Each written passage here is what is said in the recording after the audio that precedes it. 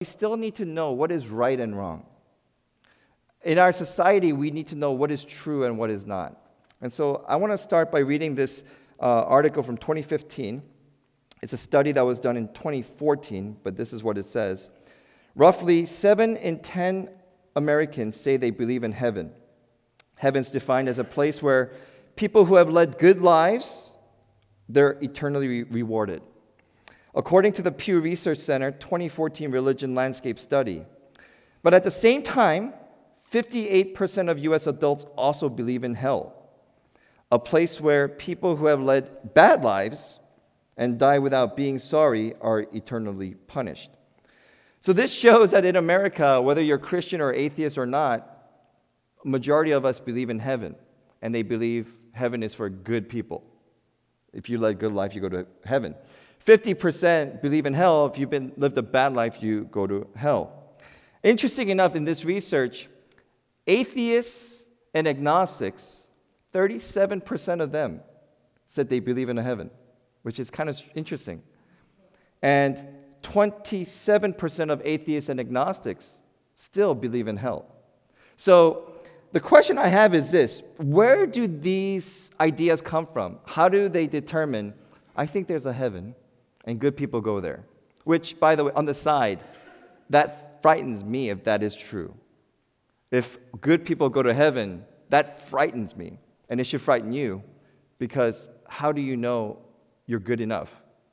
So that's a weird system. But anyway, how do these things come? So an LA Times article came up with this survey, and they found out how Americans come up with their view. And it's not church. Listen to this. Millions of Americans mix secular and various religious views to create their personal belief system. So it's like they get a buffet and they pick and choose what they want. Said David Kinnaman, vice president of Barna Research Group. Americans don't mind embracing contradictions, he said. It's hyper-individualism. So whatever you want to make of it, it's true. They're cutting and pasting religious views from a variety of different sources: television, movies, conversations with friends. So what they're doing in America today is, instead of saying this is the one view, they're picking and choosing what they like. You could do that in buffet, but would that really work in real life? And so David Kinnaman continues, rather than simply embrace one particular viewpoint and then trying to follow all the specific precepts or teachings of that particular viewpoint, what Americans are saying is, listen, I can probably put together a philosophy of life for myself that is just as accurate, just as helpful as any particular faith might provide. Did you catch that? This is very telling. In other words, people are saying, I could come up with a better religious system than Christianity, Muslim, Judaism. I'll make up my own that fits me, and I'll be happy with it. It'll be my truth. We call that postmodernism. And so Jesus touches upon this idea of ignorance as well as arrogance. There's an ignorance here of, I don't care what the truth is, I'll make up my own. And there's an arrogance here. I made it up. I must be right. And so Jesus actually talks about that in Matthew 7. What about people that do live in ignorance and arrogance, and they come before him? And so Matthew 7, not everyone who says to me, Lord, Lord, will enter the kingdom of heaven, but only those who does the will of the Father, my Father who is in heaven. Many will say to me on that day, Lord, Lord, did we not prophesy in your name, and in your name drive out demons, and in your name perform many miracles? Then I will tell them plainly, I never knew you. Away from me, you evildoers. Now just to note a few things here. Number one, just a few observations. Here's the first one. They all call Jesus Lord. They got the right title for Jesus. Notice, they say, Lord, you're God, you're Jesus, you're Lord, you're Master. So they got the title right. Second, they are clearly religious. They are churchy folks, or I don't go to church, but I'm spiritual. They're very spiritual people. They know the mantra, they know the nuance, and they talk the talk. I'm a choir member, I'm a deacon, I'm an elder, I'm a Presbyterian. So they know they're churchy. 3, this is fascinating. They presume they're going to enter into heaven. They're like, I'm here, let's go. Let the party begin. They have this assumption, I'm locked and loaded. I got my ticket, I'm going to go to heaven. Fourth, their confidence is rooted in what? In their activity. I prophesied, I did miracles, therefore I must be good. I go to church, I pay offering. I go to church once a year at least, that counts for something. I help my neighbors. I give food to the poor sometimes. I'm a pretty good person. I must go to, how would God not want me? Fifth, they are sent away from the kingdom of heaven as, what's the word? Evildoers. Jesus calls them evildoers. Now, I read this literally 100 times in my life. The word evildoers, do you know what evildoers in Greek actually is?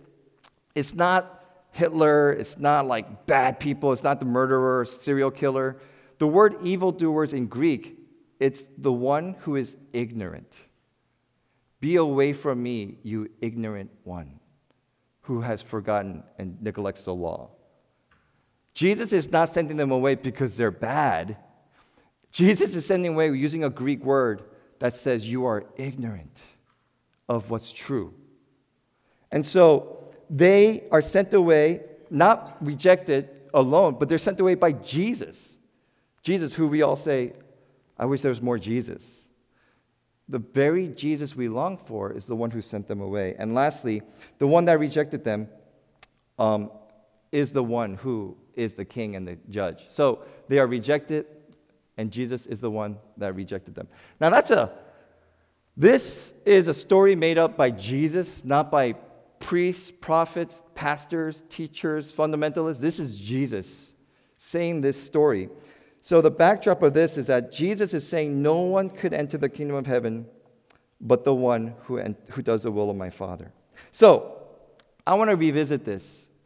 Is it okay to be ignorant?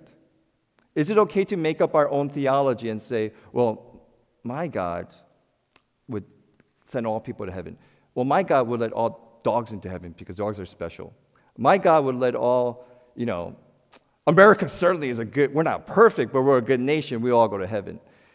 And what Matthew 7 is saying is, where do you come up with your truth? Truth is important. So I have this little illustration. Costco in Cyprus, their gas station is closed for a month. I am so spoiled because the gas station closed in Costco is creating a disturbance in the force. My wife and I, we used to go there and get gas, and now do I get it in La Habra? And we started going to Arco, and it's just messing us up. And I'm like, man, I am so spoiled. But pretend we're in Idaho. We all live in Idaho. The next gas station is 20 miles away. I'm coming from the gas station, and you say, hi, Pastor Jason. How are you? And I say, I'm doing fine. Where are you going? You say, I'm going to go get gas at Joe's gas station 20 miles away. Now, I just came from there. Joe ran out of gas. And I know that because I went there and I got the last gas. And Joe's like, oh, we're tapped out. So I'm with you and you're like, I'm going to drive 20 miles. I'll see you at church. What if I said to you, yeah, have a good time getting gas. Say hi to Joe for me. What would you think of me? I know that it's closed, but instead of saying, hey, it's closed, go 10 miles the other way and get a different gas, but I say hi to Joe for me. I think when you find out, you might be a little upset. Sunday after the sermon, you'll be like, Joe's was closed. What's up with that? I drove 40 miles, a waste of gas. Ignorance hurts. Ignorance is not just what you prefer, but there is truth. And we have to be sure that the information we have is true. So if you said, in response to me saying, Joe ran out of gas, and you say, well, I don't believe you. I believe Joe has gas. That's your problem. You drive 20 miles, you'll find out the truth. But what you do with that information is important. So I want to do a little thing. This is not a problem in the 21st century. This is actually a problem from the 17th century. So I'm going to put on you paid good money to come to church today for whatever ticket price you paid. Because we're going to put on a show, Pastor Jesse and I. And this is from a book that was written in 1670s called The Pilgrim's Progress. Raise your hand if you heard of The Pilgrim's Progress. It was the second most popular book at that time, next to the Bible. It was written by a man named John Bunyan, and it's an allegory, which is like Aesop's fables. And so I wanted to read to you just a few things, and I want to act out a few scenes in there with a guy named Ignorance. And so Jesse is not ignorant, but he's going to play ignorance. And so we're going to just read to you a few clips from this book.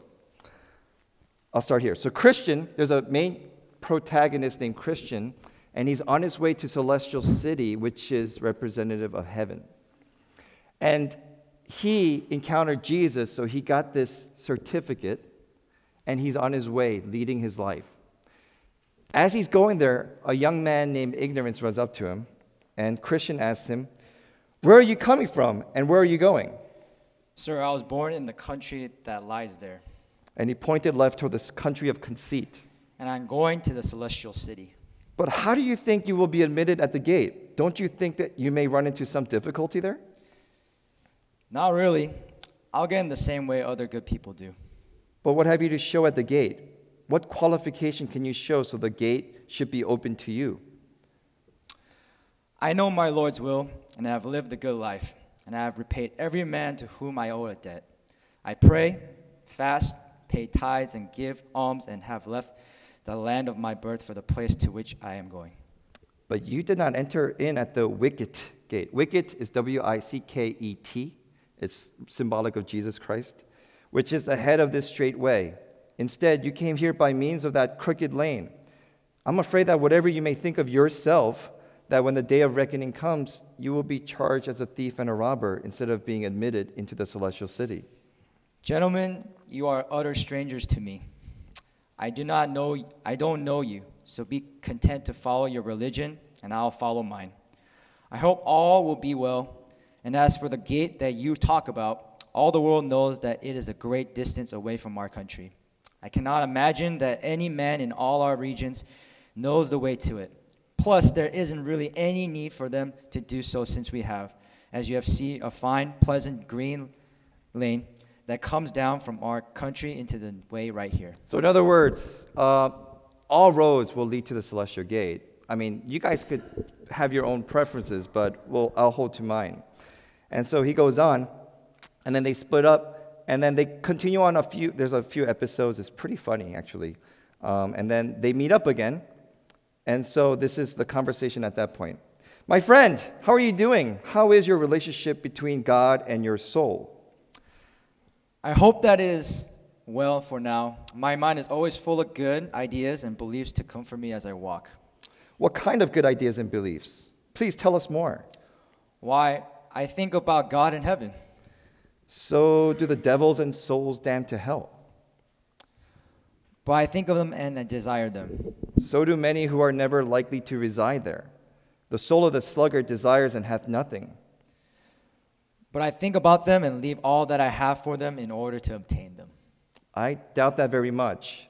To leave all is much harder to do than many understand. Tell me why or by what evidence you have been so persuaded as to leave all for God and heaven." My heart tells me so. Oh, your heart. "The wise man says, he who trusts in his own heart is a fool." Proverbs 28:26. That saying speaks of an evil heart, but mine is not evil. It is good. "But how can you prove that your heart is good?" It comforts and assures me concerning my hope of reaching heaven. "That may well be, but the heart can be deceitful. For a man's heart may minister comfort with regard to his hope of something, even though he has no grounds to expect a fulfilling of that hope." But my heart and life are in agreement with one another, and therefore my hope is well grounded. "Who told you that your heart and life are in harmony?" My heart tells me so. So do you see ignorance? He's saying, I have this belief and theology that I have a good heart. And he's asked, how do you know your heart is good? And did you hear his answer? My heart tells me so. So in this world, how do you know you're a good person? Because I know deep inside I'm a good person. And so this is the allegory that John Bunyan is writing, that are you truly understanding? So true faith accepts this righteousness of Christ as if it were a skirt by which the soul can be completely covered. In this way, the soul is presented as a spotless before God. It is accepted by God, and he acquits such a covered person from condemnation. What are you saying? Would you have us trust in what Christ in his own person has done without us?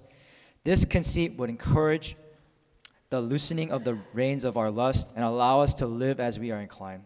For what does it matter how we live when we may be justified by Christ's personal righteousness, when all we have to do is simply believe it?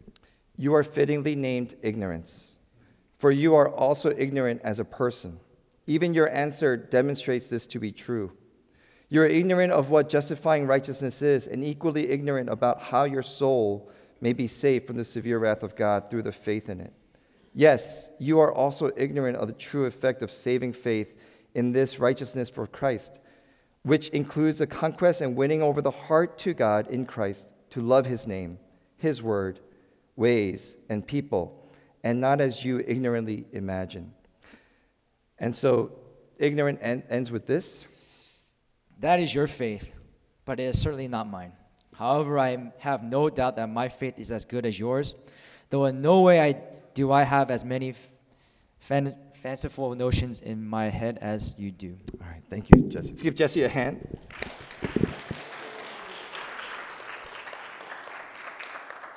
The reason why I'm sharing this text is because in 21st century, I have had this conversation in today's culture with young adults, elderly people, old, middle-aged, all the same. You believe what you want to believe. That's fancy and that's nice, but I'll believe what I believe. And the issue is this. Someone is wrong. We're not all right. In Christianity, we don't say we're better, but we're saying there is something that has revealed to us truth to say there is a way, there is sin. We are not good as we think we are, and we need a Savior. And that evidence was confirmed this past Easter by the death and the resurrection of Jesus Christ. If the resurrection didn't happen, we are just as big guessers as anyone else. But if Jesus did die and rise again, there is a true reality that you can't make up your own, but that brings us to Jesus and says, what is it about me that I need to know? What is it about you that I need to know? And so Jesus goes on, and he says this verse in that same text that we read today. No one could enter the kingdom of heaven but, can you say, Can you say, you?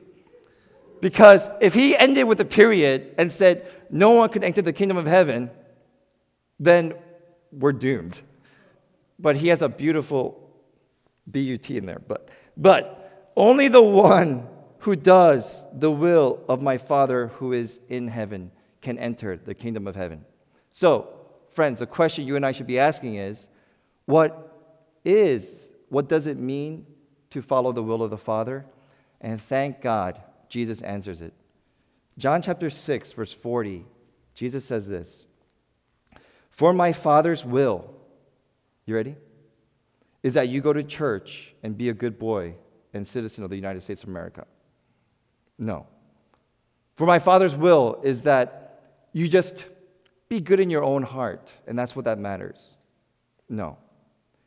The Father's will, because he knows us. In John 6:40 says, for my Father's will is that everyone who looks to the Son and believes in him shall have eternal life, and I will raise them up on the last day. What is the Father's will for you and me? It is to believe in the gospel of Jesus Christ, that Jesus Christ is the source of my hope and righteousness. Let me put it this way. If you read the rest of Pilgrim's Progress, ignorance was so ignorant because he says, I believe in Jesus. And it turned out he believes in Jesus to validate his good works. I pay offering, I'm good. So Jesus is going to take my offering and gifts. And Christian says, you're so ignorant. You cannot do anything good to enter the kingdom of heaven. The only thing you could do is receive this righteousness from Jesus Christ as a skirt to wrap you. And this is called grace. And so what Jesus is saying here is this: I don't need your good deeds. The will of the Father is you believe in the gospel, that you are worse sinners than you think you are, that there is no one with a good heart. But here's the good news. Jesus' grace and forgiveness is greater than you recognize. Let Jesus be your anchor. So let me make it even simpler. So how do I know that Jesus is my righteousness and I believe the gospel? I got 3 questions for you. And this is a sermon to leave you unsettled. Here's the first question. When you look to heaven and God and you say, God, you accept me right where I am, that confidence, I got 3 questions for you. Is it based on your good deeds of all that you've done through your whole life? Is that the confidence that you stand in? I'm not perfect, but I'm pretty darn good compared to Jason Coe over there. He's a jerk. I'm pretty good. I have good deeds. Is it based on your deeds? Or is it based on Jesus Christ's deeds on the cross?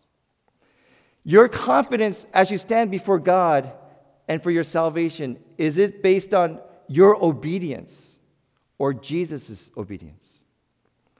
For example, man, I go to church every Sunday. They don't. God, you know me. I'm here worshiping you. I'm pretty good. Is it based on your obedience? Is that the basis of your confidence?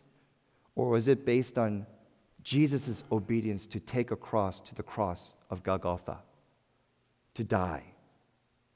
And lastly, is your confidence to stand before God and say, Lord, I'm ready to go, enter into the kingdom of heaven. Lord, Lord, is it based on your righteousness? Or is it based on Christ's righteousness that he gives to you? See, your righteousness looks like this. You come to Jesus, and you got your iPhone or paper ready, and you're like, let me share with you my resume, Jesus, of why you need me in the heaven. I worked at a school. I tutored homeless kids. I went to the orphanage. Oh, that one time, I helped a lady across the street fix her water heater. I went to church and I taught Sunday school. You want me to keep going on, Jesus? I got tons. Gospel is this. All my good deeds, Jesus, is filthy rags. I got nothing to offer you. In fact, I don't even deserve your grace and mercy and life. I deserve your condemnation. But the reason why I stand here this day humbly is because what wraps me around with righteousness is what happened on that cross when you sent your son Jesus. And he took my punishment, and he wraps me in righteousness. He is all that I have before you. And Jesus Christ and God says, come on in, my son, my daughter. This is what Matthew 7 people who were saying, Lord, Lord, didn't we prophesy your name? They lost. They were ignorant of. In America, at least in our church, I don't know when we're going to live or die. I could die tomorrow. And I was thinking, like, if there's any message you need to know is before you really go to sleep tonight, examine the anchor and the foundation of your confidence to enter the kingdom of heaven. Is it based on your obedience, righteousness, works? Or is it Jesus Christ's righteousness and works? He is our righteousness. Amen? Let's pray.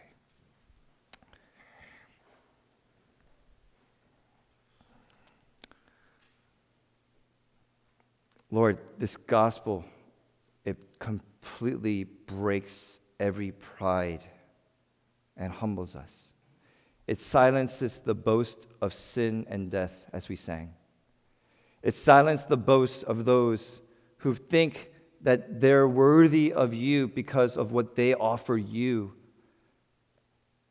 And when we recognize, Jesus, your teachings, we have nothing to offer you except our sins. In fact, the sacrifice of a broken and contrite heart, it says in your word, is our sins. And you exchange it with your righteousness. So, Lord, as a church in the 21st century, that's no different from 17th century when John Bunyan wrote Pilgrim's Progress, help us to know your truth. Help us to humble ourselves. Help us know that our glory and salvation is not rooted because we are good people, but that we are saved by a good and precious God through his Son, Jesus Christ. And so as we enter in, may we exalt and lift up your name, Jesus, not only in church, in a service, but in our lives, in our family. May your name be lifted up in our jobs, in our time, in the way we spend our resources, in the way we look at life. May you be the King, and may we want to live good and righteous obedience lives because we've been delivered from sin. So be honored and glorified. May your truth sink in and help us to look at the resurrection with awe and beauty. And may you be blessed as we are blessed by you. We pray these things as we pray with one voice the prayer that your Son taught us. Our Father, who art in heaven, hallowed be thy name. Thy kingdom come.